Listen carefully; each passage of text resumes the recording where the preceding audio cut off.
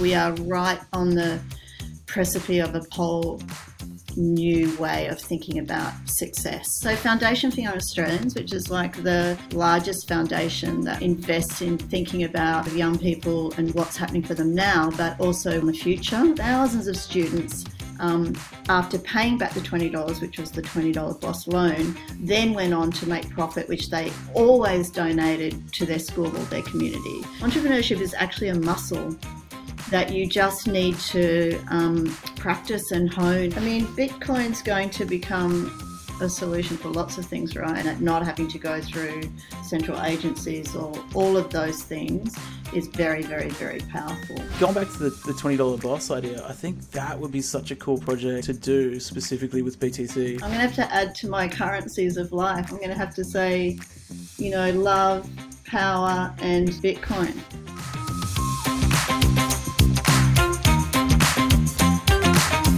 Alrighty, welcome to Get Off Zero. We've got a very special guest today. But before we jump in, if you can, jump onto getoffzeropod.com and there's a whole bunch of links there, but I've put up some new links for people to check out. So the Spotify links and the Fountain app, so you can actually listen to this live on the Lightning Network, which is really cool.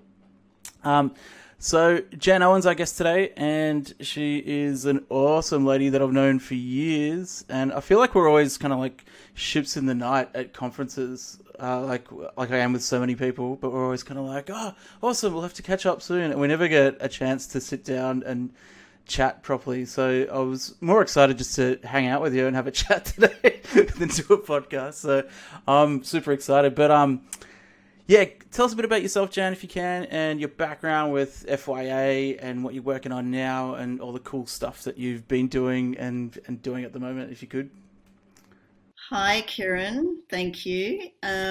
Well, I'm coming to you from the lands of the Wurundjeri people and Boonwurrung Nations of the Kulin Nation in Melbourne. And yeah, there's been a lot going on, isn't there? There's been a huge amount going on, particularly in education and learning.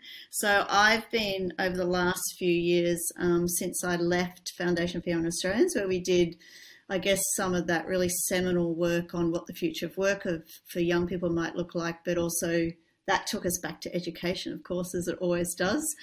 So how might we prepare young people for a really different and rapidly changing world?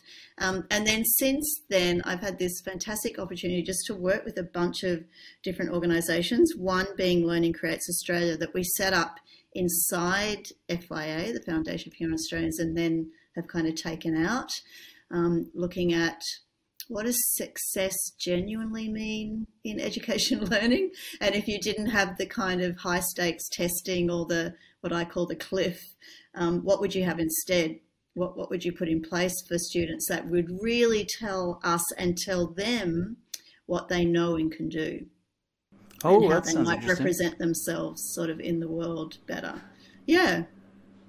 So is that them sort of rating themselves and grading themselves? Is that the idea, rather than? Well, a bunch of different modalities, but part of it is definitely self-assessment. But part of it is also through doing, inquiry-based learning projects or any other numbers of ways of presenting your learning. There's different ways of then assessing that, obviously, because if you're not just doing high-stakes tests as your only way of assessing what some people know, then there's lots of ways that you can present yourself. And there's then great ways to assess that. I guess the challenge, and this is the design challenge that we're working into now and really leaning into, is that how do you ensure that is, whatever that new way of assessing and recognizing and validating and verifying what young people know and can do is sort of equitable, so that you can't kind of game the system because you have some special extra superpower or access to some body or some system that enables you to kind of inequitably get ahead of someone else. So that's the challenge and the design question, but it's brilliant. And I feel incredibly pleased that in a very short time, and I think this is one of the great outcomes of COVID, Kieran, is that we've been able to get to this place. Like we are right on the precipice of a kind of a whole new way of thinking about success and how we demonstrate success. In Absolutely, and new learning as well. Obviously, like I think for all the negatives from the lockdowns and COVID and everything, I think the positive is stuff like this, right? Like it's just natural now to be doing Zooms every day. Students are used to it. Like I ran a class this morning, like with students at Chisholm. It was really cool actually. Like cybersecurity grads going through a Bitcoin class. I was in my element, but like I didn't have to leave the house to do that, and that would have been kind of weird before COVID. So I think you're totally right with that. And I think in terms of like metrics and sort of self-reviewing as well, I think that's changed as well. I think, like, obviously I think there is the negatives, like there is people sort of afraid to leave their house now and all that sort of stuff, but I think maybe the good kind of outweighs the bad a little bit, like in terms of progression towards a smaller world, really, because like even doing podcasting, you can just chat to people on the other side of the world as long as you get your times right. My big frustration at the moment has been daylight saving time. I think we need to abolish that.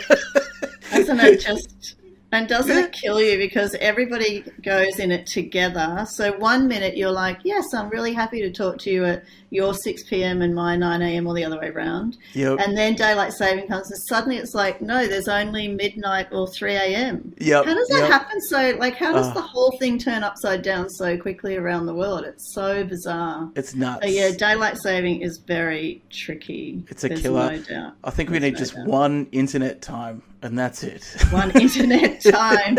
So it's just, if it's 4 o'clock, it's 4 o'clock wherever it is in the world. That's so it. Great. One internet time. I love that.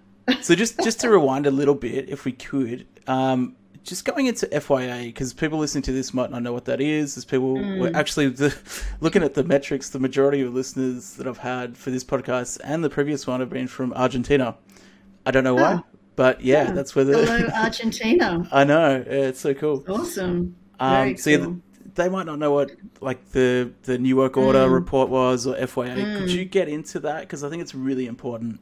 Yeah. So we were thinking Foundation for Young Australians, which is like the kind of largest foundation that really sort of invests in thinking about definitely about sort of young people and what's happening for them now, but also we decided to focus really on the future, and we did that in sort of two ways. One was backing young people, so had a very large program supporting young social entrepreneurs, which we called Young Social Pioneers. So they were kind of 18 to 28-year-olds with great ideas to how to change the world and kind of social change agents.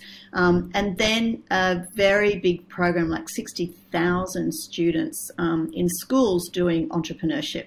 And there was a very big challenge, which you know about, Kieran, called $20 Boss, which was huge. And lots of students got into this program where you got $20 for one school term. And in that term, you had to set up a business for people, profit, purpose, planet. And you did that in teams. There was always a hustler, a hacker, and what's the third one? Hustler, hacker, and I've forgotten. Whatever the other one was, the tech. No, that was Technical. the hacker. No, that'll be the hacker. Yeah. Anyway, hustler, hacker, and something else. And then they were always businessman, in teams. business person, the maybe. Business. Yeah, somebody there. But it was started with H, which I've now literally has left me. And in those teams, we saw the most remarkable results, because these were like 12 to 15, 16-year-olds, and they would. Number one, they would always fall really quickly into what sort of their propensity or their sort of intense interest was. They always created something that would be of benefit for their own lived situation and their community and their school and other young people. They were very, very diverse in the sort of businesses that they set up. 99% of the students paid back the $20.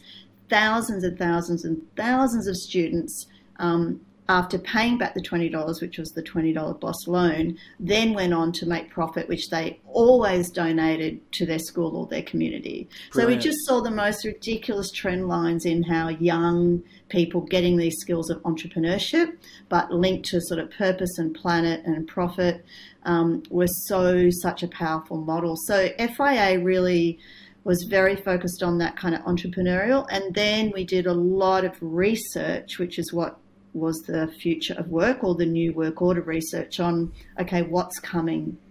What might young people be facing, and how can we make sure that we prepare and equip them adequately? And so there was a series of 6 or 7 reports over about that same period of time, for 6 years, where we mapped out in kind of real detail, used big data analytics that hadn't been tracked before, like looked at 4.6 million job advertisements to find out what skills employers were asking for of new graduates. Looked at 12 million jobs across Australia to see not what the job titles were, but what the skill and capability types that were being sought by employers, and started to bring kind of the demand and the supply side together for the first time and have this sort of conversation. So what is demanding out there in that entire world of work? And then what do students need to be doing? And therefore, what should schools and educators be doing as well to help students? So those reports had about a 50 million reach. They got picked up by the OECD, the World Economic Forum. And in fact, in Argentina, there were definitely people who were downloading those reports. So all over the world, there were people using these reports and that was our idea. Our idea was, yes, there were some policy shifts we wanted to see, and we were definitely lobbying and advocating, but we also wanted to get information directly into the hands of students, parents, and educators. Yeah, so cool. I think the metrics that came out of that were just so fascinating to see, like, where the trends are going, and no one else was doing it like anywhere in the world. So it's like, it's still referenced a lot today. What year was that? That was like 20. We started in 2015. Yeah, we put out a report actually that was about, why we needed to invest in young people. Australia's this aging population, and unless we ensured that our tax base was shored up, we would be in real trouble. We would never be able to pay the health bills that were coming. And also, we've spent many decades, as everyone knows, in Australia at least, that we're extraction of resources out of the ground and selling them to anyone who'll buy them. And everyone could see that was coming to an end, and that our actual best asset would be our people and our knowledge. And that means particularly a massive investment in children and young people, so that, as the future kind of knowledge centre of a country that needed to shift from, previous to that, we had this fantastic term, which was we thrived off the sheep's back. And then we went into resources and mining, which isn't going anywhere. I mean, there's a lot of different kinds of mining, and certainly in renewables, there's still a lot of natural resources we have in Australia. But I think this emphasis towards that the next iteration, the 21st century, would be definitely about our know-how and our smarts, and that was very important. Green mining, I think that's something that's really important to me as well. Thing. So yeah, specifically Bitcoin green mining. So like there's a really cool there's a bunch of cool stories around that, but my favorite actually is from El Salvador. So I don't know if you've been following what's going on there with them basically making Bitcoin legal tender. I've got some friends there actually this week. I was meant to go over there, but I've had too much on. But it's a big conference on, and basically what the president's done is created universal basic income for everybody there. Yeah. And he's doing it through Bitcoin miners powered by a volcano. It's incredible. So he's doing universal basic income, over proof of work powered by a volcano. So completely green. It's all self-contained by this like thermal energy from this Wow. This amazing volcano. They're going up to visit it, so I'm so jealous. I'm really really keen to get over there and check it all out. But that's like that's the future, right? So like That's amazing. you have these natural resources, so he's harnessing that to help his, and it's you see that GDP, it's just gone like that since. And there's like listening to people living there. I've interviewed people living there as well. Actually, one of the people from Amber's moved over there. But wow. The violent streets people used to go down now are walking around with mobile phones like it's not a big deal. And this is in the space of like a year. And it all started, you'd probably appreciate it more than anyone. It started with some educators that actually went in from the States. They went down and wanted to create a circular economy. So they literally just paid students to stay in school rather than join a gang. So they did it at one school. It's called Bitcoin Beach. Did it at one school, paid these students, and then upskilled them, leapfrogged any other like computers or internet connectivity. So it's all just mobile phones, so smartphones, using software from Australia called Wallet of Satoshi for the most part. So that's the Lightning Network. Set up all the vendors to accept Bitcoin, and then started this circular economy. And then the weirdest thing happened, like all these like gangsters from these gangs, because they all have siblings, were like, can you do this at this school and this school? And it kind of went up the coast, all these schools, until it got to the president, and now the whole country is like on its way up. It's going to be like a Bitcoin educated country. It is. And they're doing I think they've got the first accredited course as well that you can actually do, which I'm trying to do that in Australia as well. So I'm trying to teach myself how to do an accredited course for that, which is cool. It kind of sucks that I think like it has to be a third world country that is like a pain point before we can onboard people. But so many cool stories. And another one's actually out of Central Africa, and this is one that's just incredible. So they've had a big influx of BTC use there. And same software actually. So there's all videos of this Australian software. It's Wallet of Satoshi being used there. But they did an experiment. I really want to get a hold of Sagata Mitra to tell him this story, because I reckon he would love it.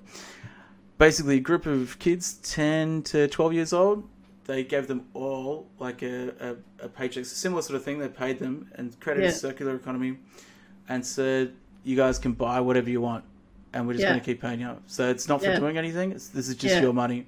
Yeah. So they've done that, and then as kids would do, they went and bought lollies and nonsense for a couple of weeks, and then they were going to intervene. They thought, "Nah, we'll just see what happens." So they documented the whole thing. About 3 weeks goes past, 4 weeks goes past, about a month goes past, and then they start buying healthy food, and then they start buying things that you would need for your family and that sort of thing. Yeah. Another couple of weeks go past, and the kids on their own figured out, if we pool our Bitcoin together, pool our resources together, we can buy in bulk, and then we can save more money between us. Yes. They did that on their own. Now, I don't know about you, but most Australian kids do not save money. They spend, right? But these kids learn that on their own just through the power of the network. So it's amazing what's happening. But anyway, why I love that story? Because it does feel like the next generation of $20 boss, because all those behaviors were really present there, like unexpected behaviors. Like they did save their money. Like kids would save they would go and pick stuff off the side of the street and save their $20 till right at the end, and then sell what they'd recycled or upcycled from all the stuff they found in their suburb at the market, like at the biggest market day in their suburb, and save the $20 right to the end to go and get that stall. That's it's exactly that. It's very, very clever, smart. And they would have done exactly the same with Bitcoin, I reckon. In fact, that would be, if that was still running that program, which it's not, that's what should be. Absolutely. Well, we did a mini version of that at Warana. So the $3 boss we did with Satoshis and the kids. Oh, great. Great, did their great, great. own projects. A little bit harder with primary school kids, but they did some cool Yeah. stuff like web development. In the end, I don't think anyone gave any Bitcoin back. It was basically just have No. something and start a Yeah, business. So, yeah. but no, it's still like the premise was It's really still the really cool. same. It's the same is. kind of premise. It's amazing. It's really good. And the other thing is that what we know about, which is why it's so good and so essential to do this stuff very early, because the fear factor is very minimal in children, and the fail Yes. fast propensity is very high. So this is why we always said, entrepreneurship is actually a muscle that you just need to practice and hone and kind of get and build strength in it. And so whatever it is, however many times you fail, it's fine. It's $20. It doesn't matter. That whole idea is so powerful, and it must be done with children. Like, it's just so much easier. And It is. It is. And new concepts are easier as well. Like you're saying, like they're not afraid to learn new stuff. Whereas sort of people older have got preconceptions about the world and how things work, and it is a lot harder. So you're right. Yeah. Bang on. So moving along, that your work with that is just amazing, and I think there's so many people that have benefited from that and continue to. So it's a really cool open source template for people to follow along. I'll put the show notes a link to everything so that people can read. So it's a little while ago. God, when was the last time I saw you? I think it was at Peter Hutton's event, and it was the fundraiser Future Schools. For the Future School. Yeah. Can you tell us a bit about the Future School project and sort of how that came about, and where it's at now? So Future Schools is a project which is, again, all about how might we do school differently, and what would happen if in the 21st century, when we all have agency in our lives, and you just gave 20 examples, Kieran. Pastor, we're walking around with computers that are at the highest, level that you can get in your hand at the moment. Every kid can have them. There's 1-year-olds walking around with iPads, playing more than listening to Baby Shark. There's a lot of stuff going on all the time. So we are just extensions. This technology is extension of us. So, it does cause you to think, what the hell is school for? And so the whole idea of Future School was like, what the hell is school for? How could it be done differently? Yes, the learning, which I've just talked about before. So how might you measure success in learning? What are the 20 different million ways that you can learn today? How does technology enhance that, complement that? So all that's going on, and that's why we have EdTech conferences, etc. But another part of it was in place. What could you do differently? And so the Future School idea was very much about put the learner at the centre and their own self-created learning journey, which of course is also mapped to what they need to be learning from a kind of a system point of view, and in whatever country that you're in. But how do you centre the learner and create the journey that's personalised around them? And so Future Schools was really about us doing that and using infrastructure differently, using the built environment differently, seeing school as actually every single building in your city, every single building in your suburb, not just some that have got school written on the outside, utilising workplaces and work environments in a very, very different way to blend and create just these very porous boundaries between what is so-called school and that kind of captive time of your life, which is 13 years in Australia, mostly, for most people. But how do you transform that to be, that's a part of my life where I was learning in this particular different way, in this particular context, but it was not completely alien to every other part of my life, whether what I was doing out of school in the garage with my garage band, or what I was doing with my market, or what I was doing with my Bitcoin on the weekend, or what I was doing with my drone, that these things were not separate to another life and a kind of alien life. So that's what the Future Schools experiment is, and we've just moved to start to look at a couple of sites where we might that have really lend themselves to being kind of these more open source sites in communities and then online. We have some quite radical ideas that we want to test, Karen, like schools open 24/7. So you can go to school at any time of the day or night, and there will be somebody there. Sorry to cut you off with that one. I was on I forget what TV show it was, up in Sydney, panel discussion one. Anyway, I was on with some kids, and there's like a short clip that's been taken out of context a bunch of times online. Really? Where I say, oh, we got a 24/7 learning space. It's fantastic in Minecraft. And all these people have taken that to mean that the kids are on their screens 24/7. It's like, no. You've got access to learning 24/7. Yes. They don't get it. Yes. So I love that. I love that there's a physical space for that. So cool. Yes, exactly. And also a digital space, right? So same. So that obviously, things that you know a lot about and lots of people listening, I guess, like self-paced learning, which is definitely the new way of learning. And then I think we wanted to kind of, again, do this blend of don't wait to some magical moment where you go and, again, engage in your passions and interests in kind of the real world and in the real world of work. Again, how do you make that just much more blended so that you don't get future shock when you leave school, or you don't sort of also have to think that these things are blocks of time. Like I did a block of time in primary and I did a block of time in high school and then I did a block of time in further education and then I went to work. Like that is just such a crazy waste of time and crazy use of gross. Time. It's actually shocking. So we're trying to solve for that, and really what we're trying to do, Karen, I think, is come up with kind of a demonstration project that really could be replicated in other places, and also showcase to the education system and learning system that here's a way that you could do this really differently. And we've got examples of that in Australia and lots around the world, but I would still call them points of light rather than the norm. And I think we need to get to that tipping point where there's a lot of points of light that then become the norm and the system moves as a result. It is, you're right. And there's so many parents and students hungry for a dare I say, critical thinking system. Yeah.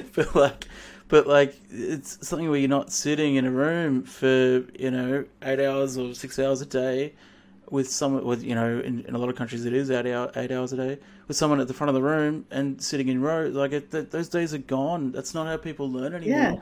Yeah. I got an email this morning from a parent in Egypt who saw a video of myself and Seth, who was one of the students from Rana, on what was it, CNA, which is like the Asian news network, and it was about like his learning journey and their move from Singapore to our school and everything.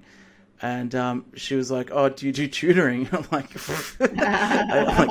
how did you find me? So she's gone out of her way to find a different system. So you're right. If we could have an organization and a physical building, I still think a physical building is really important.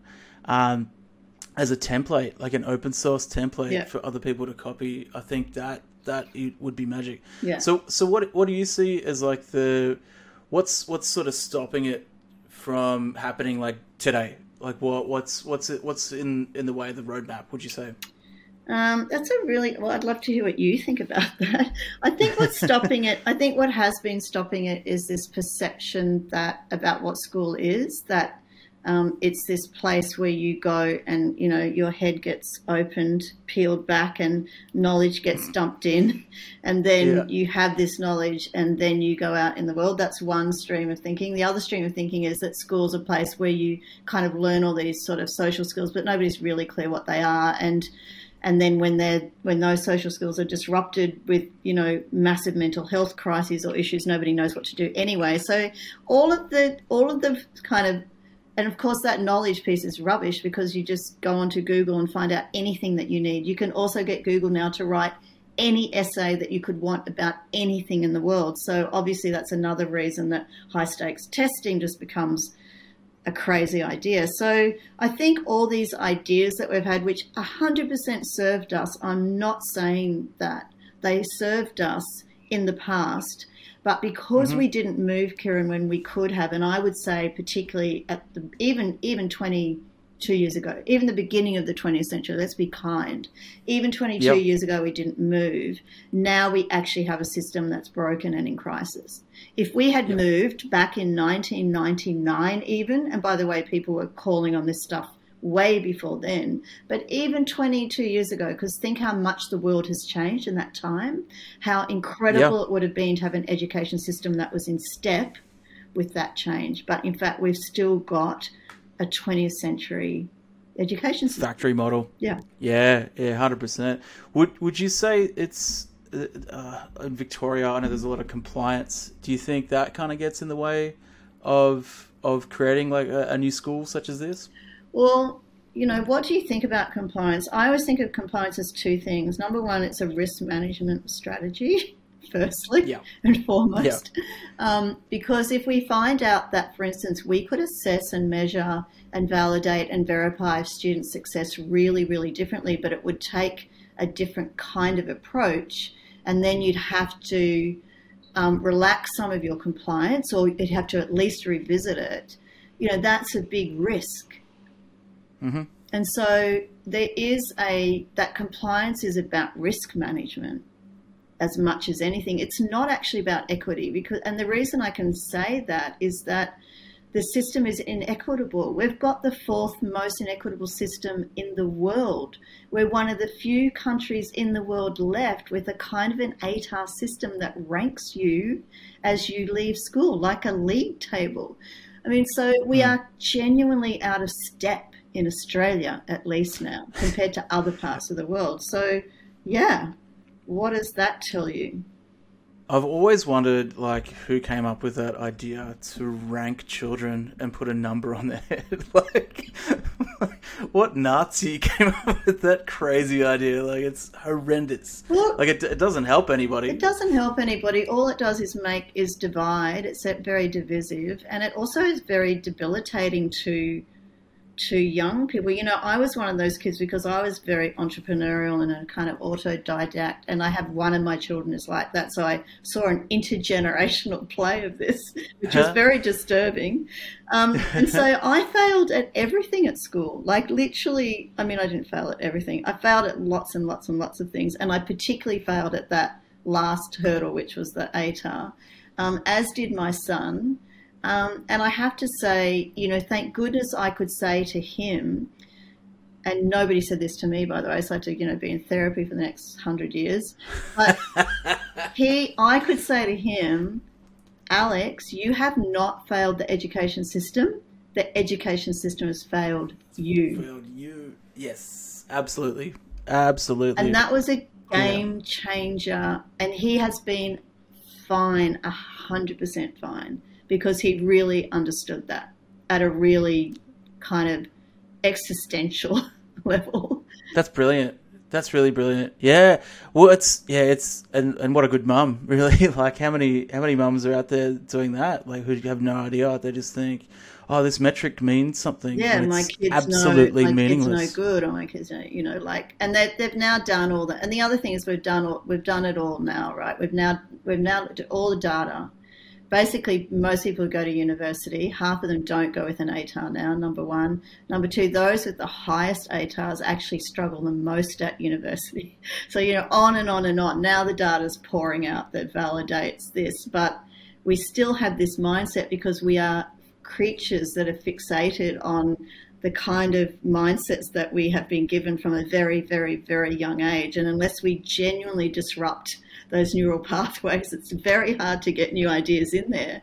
But we've had this mindset for many, many, many, many decades in this country about that particular ranking and that particular idea. And that, somebody even said as late as this week that, TAFE, which is our tertiary and vocational education, which of course is highly regarded in countries all through Europe. And in fact, you would go to vocational education before you would go to university.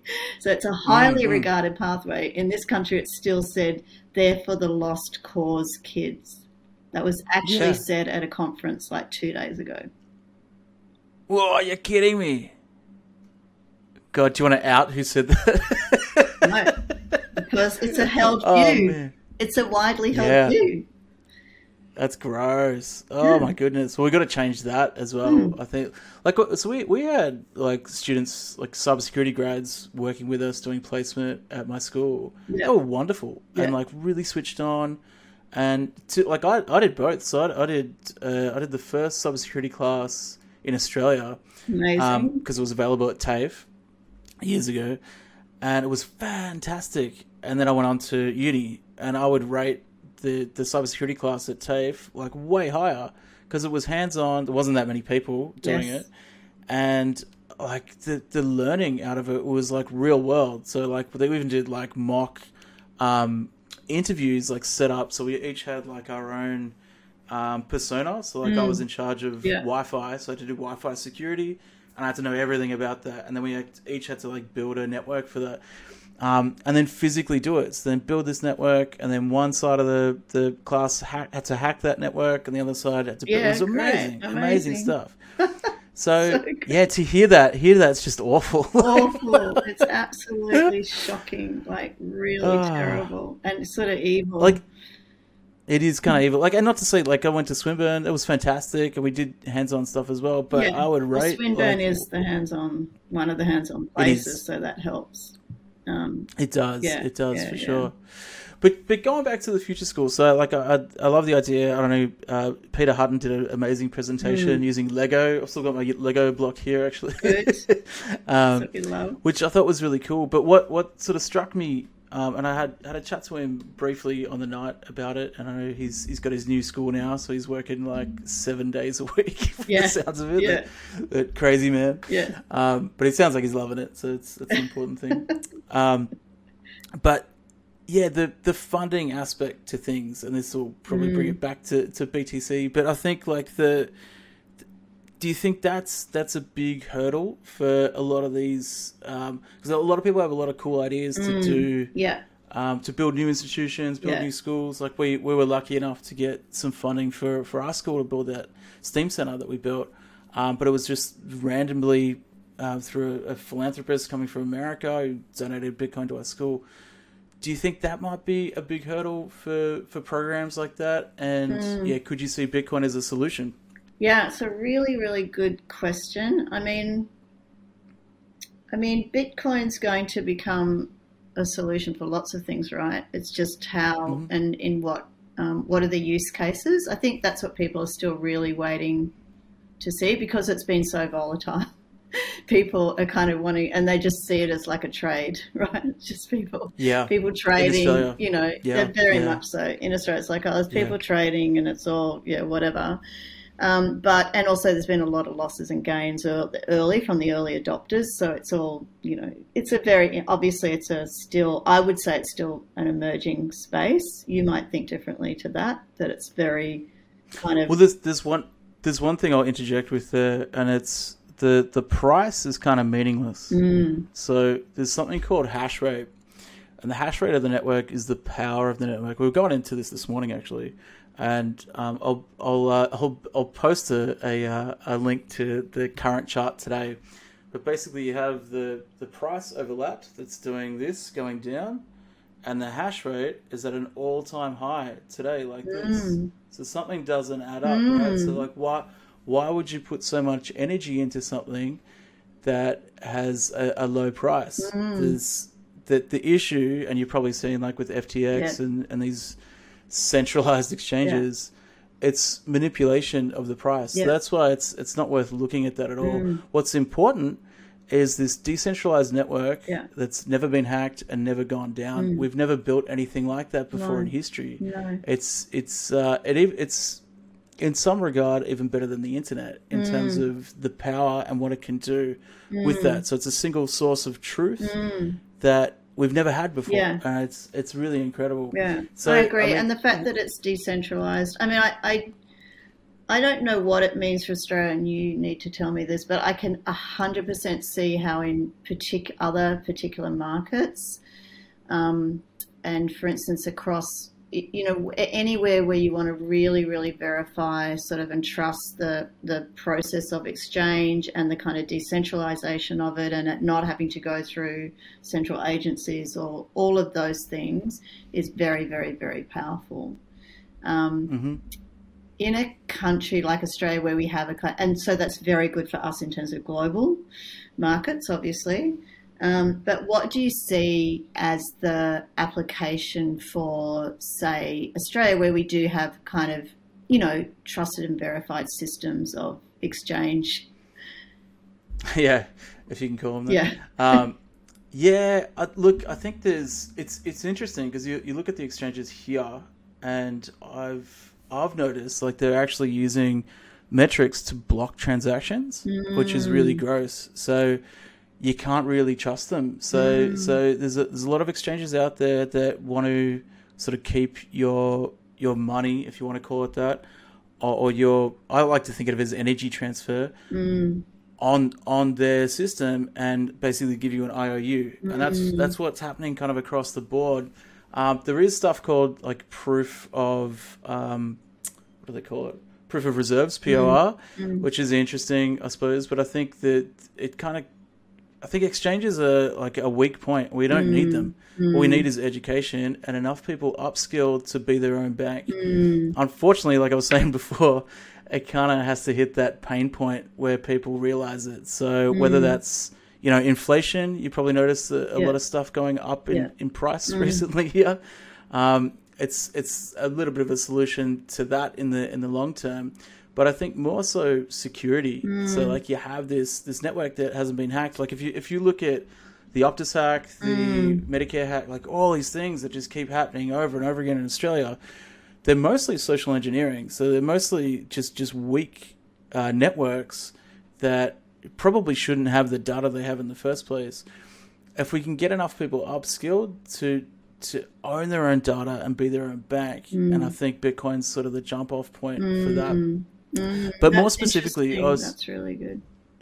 Yeah, well, I think there's a lot to that aspect, and how we help people in Australia. There's a lot of people destitute in Australia now as well that could benefit from this type of education, and even being an entrepreneur, it means you can interact with anyone all over the world, exactly. Not just in Australia, sort of thing. So I think there's that aspect to it. Yeah.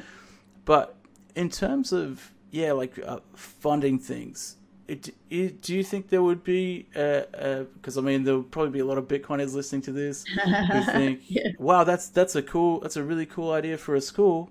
I'd like to help something like that. I know there's been a few projects around the world that they've done. Do you think that's something that we could pursue with the future school? Is that I'd be very interested in that. Have you got examples of that in other parts of the world where schools have been funded? Funded, yeah, really? For sure. Well, in Australia, so ours, for example. But now there has been so there's universities as well in the States. There's one there's one in Greece accepting tuition fees. That's the one that donated to us in the first place. Really? One in the UK. So I think Cambridge actually was doing BTC as well. But there's been education spaces funded, and I know a lot of third world spaces as well. So Bitcoin Beach is all the schools funded with that. There's schools in Africa, like I mentioned before. So there's a bunch, but there's a lot of documentation that you could look at with that. And what I really want to do is find out more about what's happening with the students. That anecdote about the kids, learning how to save together on their own. I think it really reminds me of the school in the cloud and the kids in India. That's right. Creating their own school. That's right.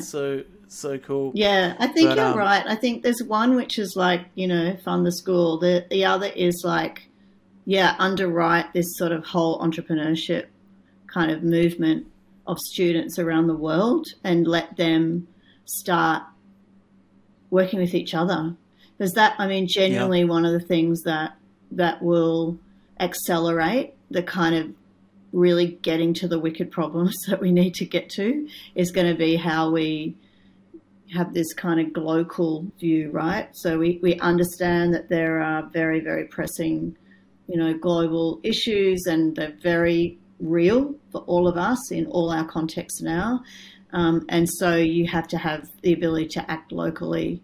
And so this sort of global view is something that I think is very, very, very powerful, and particularly for students. It's the only way that we're going to deal with this kind of existential anxiety that students have at the moment, which is, manifesting itself in mental health issues and just general anxiety. Is the way to get beyond that is to give people agency and opportunities to do things. One of the things that I'm very, very interested in is, because we're all looking at micro-credentials now, so how do you micro-credential, people's learning as they go, so learning in the flow of kind of life and work. And so big platforms that are helping people do that globally, so that, again, you can compare and contrast skills and capabilities in a much more seamless way.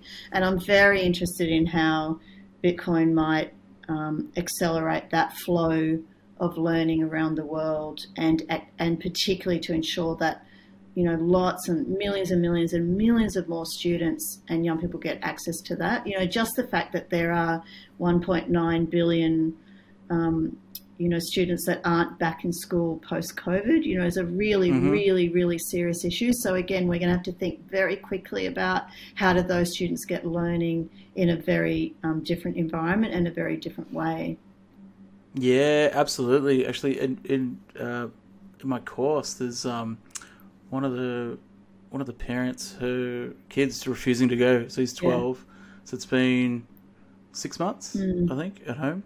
So I'm actually doing up an old laptop that I've got to get him onto Code Academy, because he's like just sitting at home, like not doing anything. I'm like, geez, that's really hard. And she's got to work, and she's studying her TAE so she can teach as well. But it's really rough, and I think there's a lot of kids out there like that. So you're right. If we could implement a system for that. So there's actually another program I'm working on called the School of Bitcoin. So if you check out theschoolofbitcoin.com, we've got a whole bunch of links and stuff on there. Right. But basically it's twofold, I suppose. So we're looking at creating a marketplace. Actually, there's a company called Open Course. It's a startup, but it's really incredible. So we're looking at partnering with them to build out. It's essentially, think Spotify for education. So, Spotify, you can curate your lists of whatever it is, music. Yeah. But we want to do that for courses, so MOOCs, materials, like all of it, and make really clear learning pathways for specific things. Yeah. Obviously, we'll take each aspect of BTC and like whether that's security or Lightning or whatever it is, because it's, for the most part, that all that information sort of disjointed, like hence me wanting to try and write an accredited course for it. Yes. Kind of bring it all together. Yes, exactly. But it's stuff that's like all out there, and you want to go here, like where do you send people? Yeah. So, and curation is like what everybody needs more than anything in the world right now, is really, really, really excellent curation of what they need to know about. Yeah. Exactly. So with Open Course, we can curate stuff, and then people can star rate it, upvote it. Fantastic. What I want to do with it is integrate the Lightning Network so that the curators actually get paid in Bitcoin for their work as well. So on top of that, so that's one aspect. Yeah, that's brilliant. The other thing we're working on with the School of Bitcoin is something we're calling a daze, which is a bit of a wacky idea that I came up with. Yeah. So it's a decentralized autonomous education system. So the idea is you have only one didactic thing in the program, and that's financial literacy. Because none of us are financially literate. No one bothered to teach us in school. Don't even tell you what money is, where it comes from, nothing.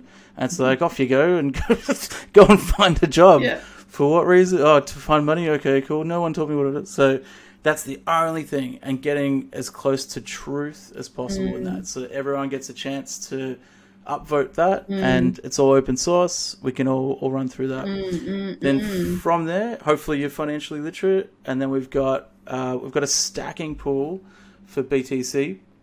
It's like a fund to actually fund learner projects. So no teachers, no students, Ah, only learners, because we're all learners, right? we're all learners, exactly. So the Wow. once you're financially literate, you get a NFT certification. Yeah. NFT certification can be used to either upgrade the curriculum. So if you think it's all crap, that's awesome. Fix it, and then you can own a piece of it as well. Wow. Or if you think it's great, then you can apply to do project-based learning or problem-based learning, is like we like to call it in the network. So, all right, your financial, what problem do you want to solve Yeah. now? And we've got a fund to actually Yeah, fund that out. brilliant. So that's the twofold we're doing Brilliant. with that. So far we've built out a lot of the curriculum and resources, kind of from a BTC and accounting perspective, because we have a really good accountant on our team as well. But we want to get more and more people and young people with their ideas into the network as well. That's really good. That's really great. I love that. All of that is really useful. Because I think the idea, I mean, there's two ways, right? I mean, there's stuff that we just want to play with and have fun, and that's really good. Minecraft, go for it. And heaps of learning in that. But there are also, what are the real use cases for some of this, and how can it demonstrate these ability to, change the way people learn, or accelerate the way people are learning, or change the way that we're engaging with the planet, every single day. This is the kind of, and this is why, I listen to other podcasts as well about, Peter Diamandis and that whole crew on Moonshots and SU. And, there's a lot of, there's just so much chatter about who's going to make the big bucks out of what. And I think that is probably the most uninspiring thing right now for most people in the world, is who's going to make the most money out of something. And who cares? Exactly. Who cares when we've got existential issues that we need to all be kind of really putting our shoulders to the wheel around to create happy and thriving and healthy environments for us to live in and play in and relate in and grow up in. So I think this is the kind of really big question, and it's come off the back of all of the social media that, social media has been incredible and also not credible. And, I think the big issue, the pressing issue on everybody's minds is, will we learn from all of these use cases on all these different ways of all the technology that's been created, and will we use this learning as we enter the next wave, the next horizon of things like Bitcoin and NFTs, the whole environment. Well, and I think sort of pursuing open source technology specifically and teaching that is kind of the way to go. And I think open source philosophies for everything. Yes. So like what you've done in the past, really, like that's I think that's been like really a jump off point. And like even the New Work Order was like a real spark for me, because I'm like, yes, this is what we need to do basically for everything, and bring that into education. All right, switching gears a little bit. Before we get into Bitcoin, I know we haven't got much time left. It's been an hour already. What? Sorry for taking up so much of your time. That's crazy. So before we get into Bitcoin, the question that I'd like to sort of ask everybody is, like, did you question money? I guess I usually ask Bitcoiners before you heard about Bitcoin, but when was the first time you questioned money and what it is and where it comes from? If you have. Always. So, there's three currencies that work in the world: money, love, and power. And so I grew up in the currency, I would say, of love. So I grew up, my parents helped set up Lifeline in Australia. They were very community-oriented people. They were conservationists before anybody was a conservationist. I was hugging trees at, 2. So I grew up in a very different environment, which is about social justice and how do you ensure that, the world is a place that's inclusive and equal for everyone. And of course, because of that, you have to know about how power works, because you have to go and lobby or advocate for change, and you have to get involved in policy. And so I did a heap of that as a very, very young person.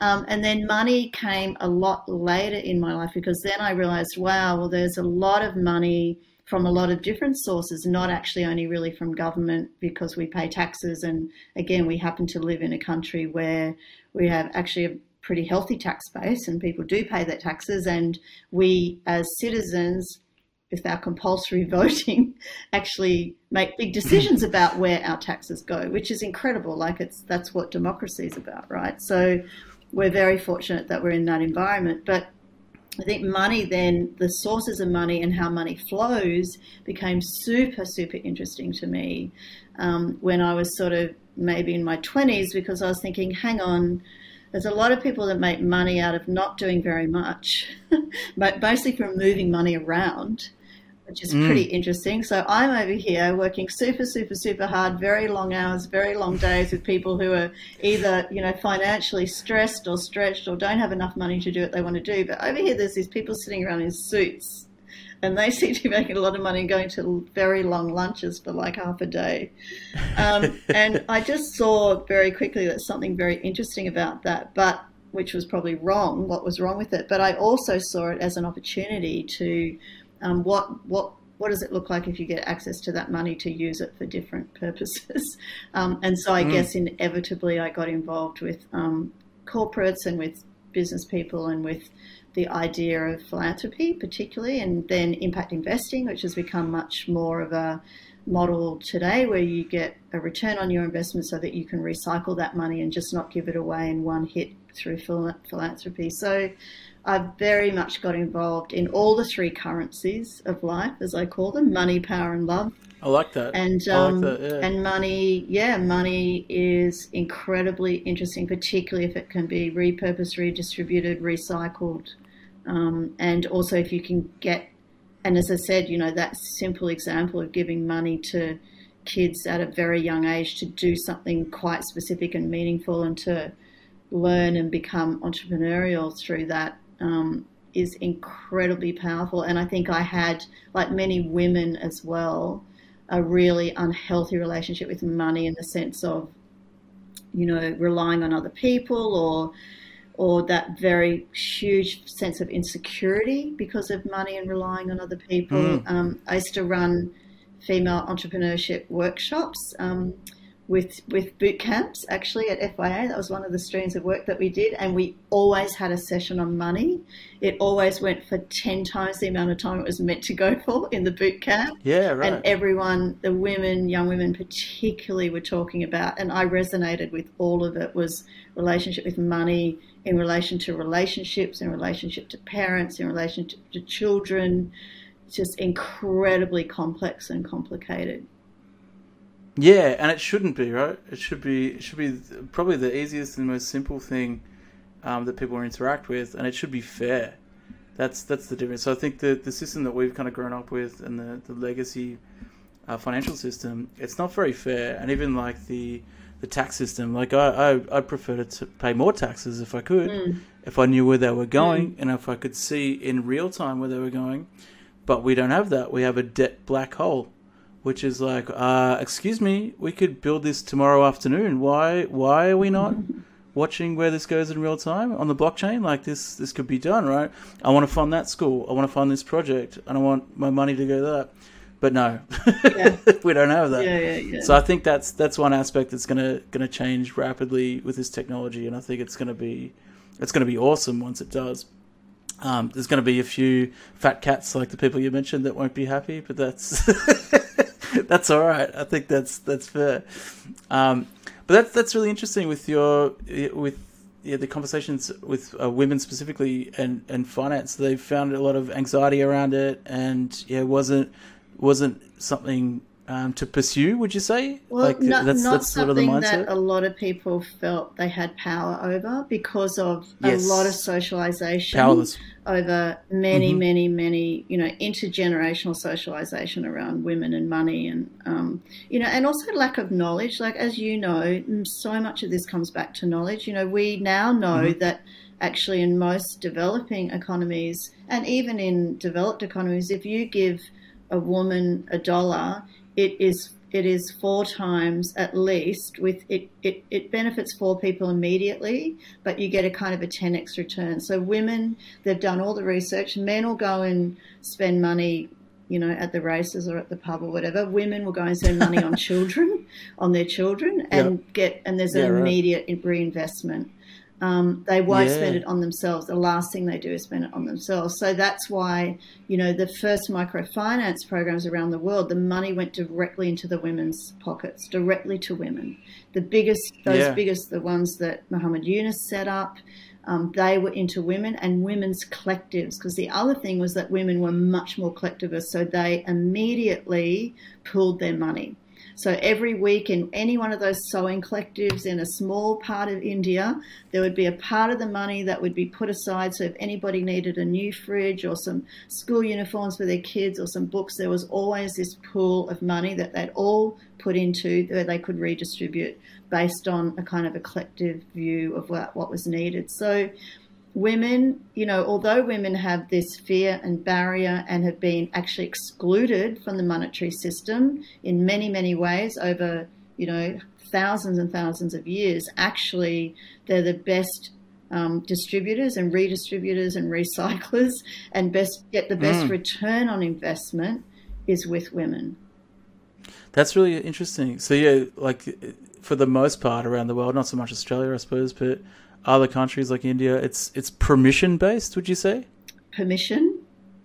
Yeah, so you have to have permission to be allowed to get access to money. Yeah, but in our case, it's socialization, which can be just as damaging and just as powerful. Or the sense that you're no good with money because you're a woman. That was a very, very, very strong until very recently. That's been a very strong messaging to generations and generations of women.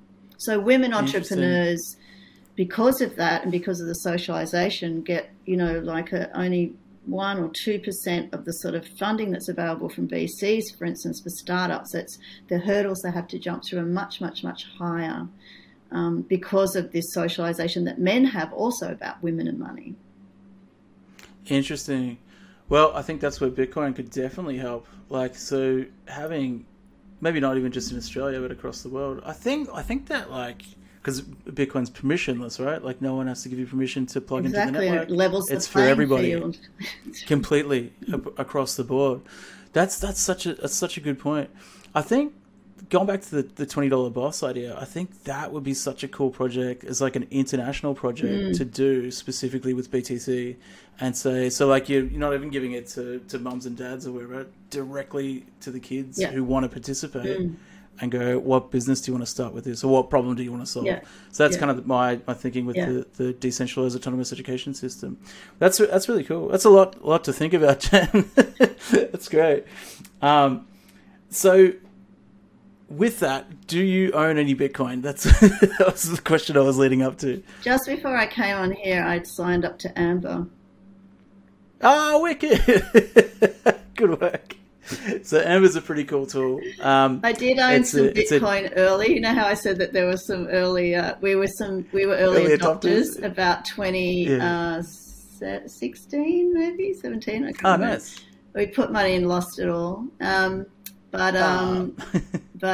we put too much in and lost too much. But the sort of family did, so it was fine. But so. My daughter, which I'm very pleased with, is the NFT specialist in the family, which is great. Cool. To that point about, she said, I'm not going to be disempowered in this system, in this financial system, which I have been in the last financial system, the 20th century one. And so she has been all over it and got herself hugely educated, and I'm super happy about that. But I haven't had any Bitcoin for a while, but because of you and talking about you, I thought I was going to get a bit of Amber and see what happens. Amber's a pretty cool tool. It lets you DCA, so dollar cost average. So you can do $5 a month if you want, and set and forget it, and it just does it for you. It's pretty done. It's pretty awesome. That's really. Did you use the code? Yeah. Oh, wicked. All right, you'll get $8, I think, for free, so that's really good. That's awesome with your daughter. So she's doing NFTs. Has she looked at stacks? I don't know, probably. Actually, I think she has, actually. I think she's, now that you say that, I definitely feel like she's mentioned that and spoken about that. Because they're pretty cool, and they're building like NFT infrastructure on top of Bitcoin specifically. So you've got competing stuff, so like Solana and Ethereum that are what's called proof of stake. So when I was talking about that hash rate, they haven't got that. So there's no guarantee they'll be around for the next couple of years, whereas Bitcoin's guaranteed to be here until 2140. So we'll all be dead when by that date. 2140. I think Ethereum might have been what we went in on early, maybe. Okay. Yeah, there you go. You were right. It looks very similar to Bitcoin. It has similar characteristics, but it's not Bitcoin. I actually can't remember because it was pre-pandemic, and I can't remember anything I know what you mean. BC, before COVID, I can't remember staying in your house. What was that like before that? BC. Exactly. Well, that's so cool. So you're on the app. So the next step for you would probably be like a hardware wallet, and that's basically to keep it secure offline, and then from there building a node. And there's a whole bunch of learning materials that you can go along with. But if you want to jump on the School of Bitcoin, we've kind of got all those built out, so you can. It's all free. You can just jump on and have a look. We are thinking of doing. In fact, what you just said with the 2017 cycle and losing money, what we were thinking, and I'll run this past you, what you think about it. So we're thinking of doing an open framework where basically there's like a 4-year cycle. It's called the halvening. So basically at the end of 4 years, you have the difficulty rate for mining goes up. So that's when you see these crazy spikes in the price. It's about 6 months after. You'll see it go nuts. And then it's all in the news. The newspaper's like, we don't know why. Like, why is this happening again? Oh, my God. And then it's the worst thing in the world again, a year later sort of thing. And it's happened again and again and again. You can just follow the trend and watch it going up and down with that. So the halving it is basically every 4 years ish. So you think of the blockchain as like a big clock. So what I'm thinking is of doing a 4-year course. So to run people through that whole cycle. Yeah. So instead of them sort of panic selling and going, oh no, the sky's falling, because they don't have the knowledge from before. So like kind of holding their hand and saying, no, it's all right, guys, you can learn as you go through this cycle. So we've got, I think it's about 2 years out now, or just under. Amazing. To the next one. So I think I'm gonna launch that as well. But I've got too many things going on. So. That's really good though. I think the learning, you've got so many things. I think the learning is so important though. Like it's really, really, really important, the education piece, as much as possible. I think it's really good. I think it's great. For everything. Because everyone's, I know my daughter's sort of done directed learning on this. I don't know what else she's doing. Like, I don't know if she's in any clubs or whatever, but I feel like she did a lot of self-directed learning and maybe some short courses. But, how would you know really what you were, learning? Getting into? Well, that's it. Exactly. I mean, like that. The same for me for the most part for all this sort of stuff. So my background's network engineering, so it's obviously the two sort of marry up, I suppose. Very well for you. But for the most part, like it's for the it's normal all just punter as well. It's like, yeah. There's a lot of really stuff complex. to learn. It's a lot to know, and it will be. And again, that's why I'm super keen that as soon as the youngest that children and young people can be just exploring these things with no risk, is going to be the most interesting for them. Yeah, there's the risk aspect, I suppose. I think the thing is to sort of separate out a crypto, and that's like all these thousands of things that kind of look like Bitcoin and Bitcoin. Not to say they're not building fun, interesting, cool things like on the, and I think of them as like test nets. Yes. So it's like, oh, this is great, that's awesome, cool, develop that. Don't put all your money into that because that's high risk. Yeah. Whereas the Bitcoin network, as hopefully you've kind of learned through this podcast, is going to be around for a very long time, and the hash rate's never been hacked. Like it's really risk free in terms of not price, but in terms of security specifically. Yeah. And it's two very different things. But that's great. Thanks so much for doing this, Jen. This has been awesome. It's been so interesting. I've learned a lot. Thank you very much. Oh, that's awesome. I've got so much more to learn on all these new currencies. I'm going to have to add to my currencies of life. I'm going to have to say, love, power, and Bitcoin instead of money. I love that. The three I love that for sure. At work in the world. Anyway, I think we'll have to look at. I'm super excited for that Future School project as well. So if there's any way that I can help support that, thank you, with the BTC network or not, just sing out, because I think it's really, really important for all of Victoria. Really, we need it desperately. All the world, all of Australia really needs it as well. The world needs it. Absolutely. Now, what's the best places for people to find you? Just on LinkedIn and stuff like that. Yeah. Twitter, although I may leave the Twitterverse soon. I don't know. Mastodon. Yeah. I'm just literally thinking about it.